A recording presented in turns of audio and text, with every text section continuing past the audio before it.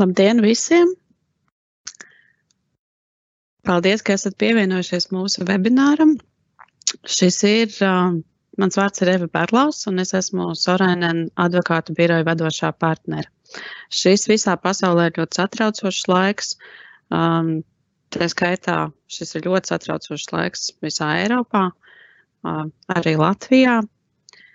Kopš 12. marta mēs dzīvojam ārkārtas stāvokļa situācijā, un tāpēc šis ir satraucošs laiks visiem Latvijas iedzīvotājiem, un tā skaitā, bet ne tikai uzņēmējiem, jo uzņēmējiem ir jārūpējas ne tikai par to, ka viņu ģimenes ir drošībā un ka bērni ir drošībā un ka bērni attālinātā režīmā var turpināt mācīties, bet tā skaitā ir jārūpējas par to, kas notiek ar viņu uzņēmumiem, ar darbiniekiem, ar naudas plūsmām, ar piegādātājiem, kas kavē, ar piegādātājiem, kas vairs negrib laikā maksāt par piegādātajām precēm un tā tālāk un tā joprojām. Tas, kā mēs varam iespējams censties palīdzēt, ir uzņēmējiem ir apkopot īsā un koncentrētā veidā to informācijas gūzmu, kas gāžas par visām mūsu galvām, jo informācija un normatīvie akti tiešām mainās un papildinās ar katru dienu. Tas vairs nav jautājums par mēnešiem vai par nedēļām, tas tiešām ir jautājums par to, ka situācija mainās katru dienu. Un tāpēc arī šis pasākums, un mums ir liels prieks, ka tas ir guvis atsaucību, un vismaz pieteikušies uz pasākumu bija vairāk kā 400 klausītāji. Un mēs ļoti centīsimies, lai tas izdodas un lai tā informācija, ko mēs sniedzam, būtu pēc iespējas jums vērtīga. Mums gan uzreiz jāsaka, ka arī mēs kopš pagājušās pirmdienas strādājam no mājām, un tādēļ lielā mērā šis ir eksperiments. Šī ir pirmā reize, kad mēs rīkojam semināru šādā formātā. Tādēļ lūdzu piedodiet, ja kaut kas pa vidu tehniski nebūs absolūti gludi. Bet es ceru, ka kopumā mēs tiksim galā un pasākums noritēs bez pārāk lieliem starpgadījumiem. Īsi par programmu. Tātad mani 6 kolēģi stāstīs par svarīgākajām tēmām, kuras mēs šajā brīdī redzam no juridiskā viedokļa, par kurām mūsu klienti uzdod visvairāk jautājumu. Proti kolēģis Anns Burkevičs stāstīs par darba tiesību jautājumiem, pašreiz aktuālākajiem. Kolēģis Jānis Taukačs stāstīs par nodokļu jautājumiem. Kolēģi Viktorija Jārkina stāstīs par ar līgumiem saistītām problēmām. Edvīns Draba par maksātnespējas un tieskās aizsardzības procesa pasākumiem. Agnete Rumpa par apdrošināšanas jautājumiem. Raivo Raudzeps par publisko iepirkumu jautājumiem.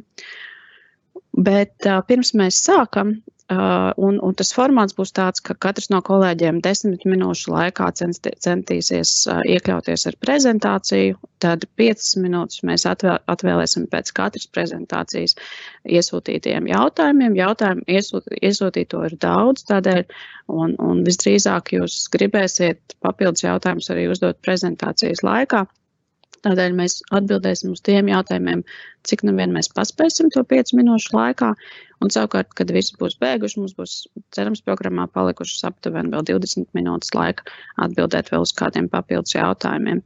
Mēs savā starpā sarunājām pat pirms pasākuma sākt, ka pēc pasākuma attiecībā uz tiem jautājumiem, kurus mēs nepaspēsim atbildēt, mēs centīsimies darīt tā, ka mēs vismaz biežāk uzdotos jautājumus atbildēsim un tās atbildes ievietosim īsā formātā mūsu mājaslapā. Tā kā sekojiet ziņām arī pēc pasākuma.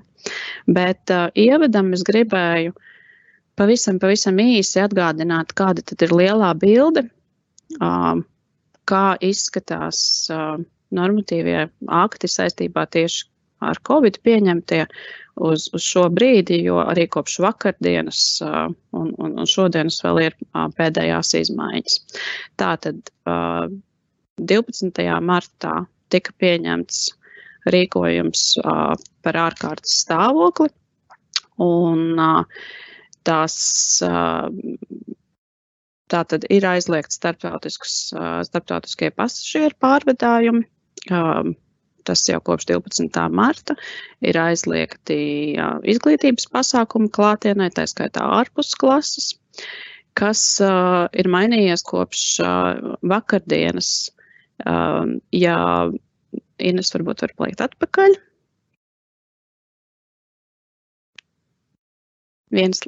Paldies. Tad kopš vakardienas ir aizliegti arī jebkuri publiski pieejami pasākumi izglītības, kultūras, sporta un ir jāslēdz sporta zāles. Attiecībā uz visiem iedzīvotājiem spēkā karantīnas noteikumi. Arī kopš vakardienas jauna izmaiņa ir stājies spēkā aizliegums brīvdienās un svētku dienās atvērt tirzniecības centros esošos veikalus. Tas ir izņemot pārtikas, aptiekas, optikas veikals, dzīvnieku barības un dārzkopības un būvniecības preču veikals. Uzņēmumiem ir uzlikts par pienākumu primāri nodrošināt vietējo patēriņu. Jaunums kopš vakardienas veselības ministram ir dots pilnvarojums aizliegt vai ierobežot veselības aprūpes pakalpojumu sniegšanu. Un, kā zināms, tad veselības ministrija jau vakar nāca klajā ar paziņojumu, ka turpmāk plānveida veselības aprūpes pakalpojumi tiek atcelti, izņemot dzīvības glābšanai svarīgus pakalpojumus un atsevišķas programmas. Un tā skaitā jaunums kopš vakardienas ir, ka veselības ministram ir dots pilnvarojums aizliegt zāļu eksportu uz trešajām valstīm, kā arī zāļu valsts aģentūrā publicētā sarakstā ievietotās zāles arī uz Eiropas ekonomiskās zonas valstīm. Un veselības ministriem arī kopš vakardienas jaunums veselības ministrijai ir izstrādāt noteikums par sociālās distancēšanās nodrošināšanu arī skaistumkopšanas salānos.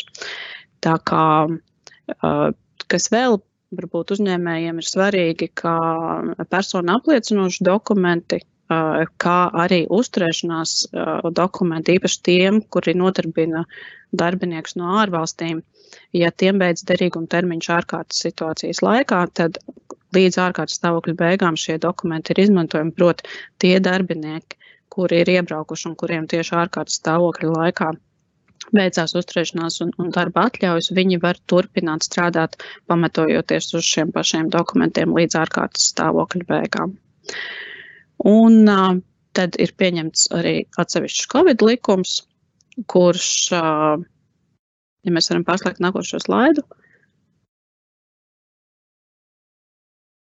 kurš tika pieņemts pagājušajā nedēļā un paredz pirmkārt dīkstāvus pabalstus noteiktās nozarēs strādājošiem uzņēmumiem, tos pašus nodokļu pagarinājums līdz 3 gadiem arī atsevišķās nozarēs strādājošiem uzņēmumiem. Attiecībā uz visiem uzņēmumiem tiek pātrināta pārmaksātā PVN atmaksa, tiek pagarināta gada pārskata iesniegšanas termiņi, un kopš šīs dienas ir spēkā MK noteikumi par tām īpaši skartajām nozarēm, kā arī ministru kabineta noteikumi par dīkstāvus pabalstiem. Vēl jaunums ir pieņemti komerclikuma grozījumi, kas atļauj elektronisku balsošanu akciju sabiedrību un sabiedrību ar ierobežotu atbildību dalībnieku sapulcēs un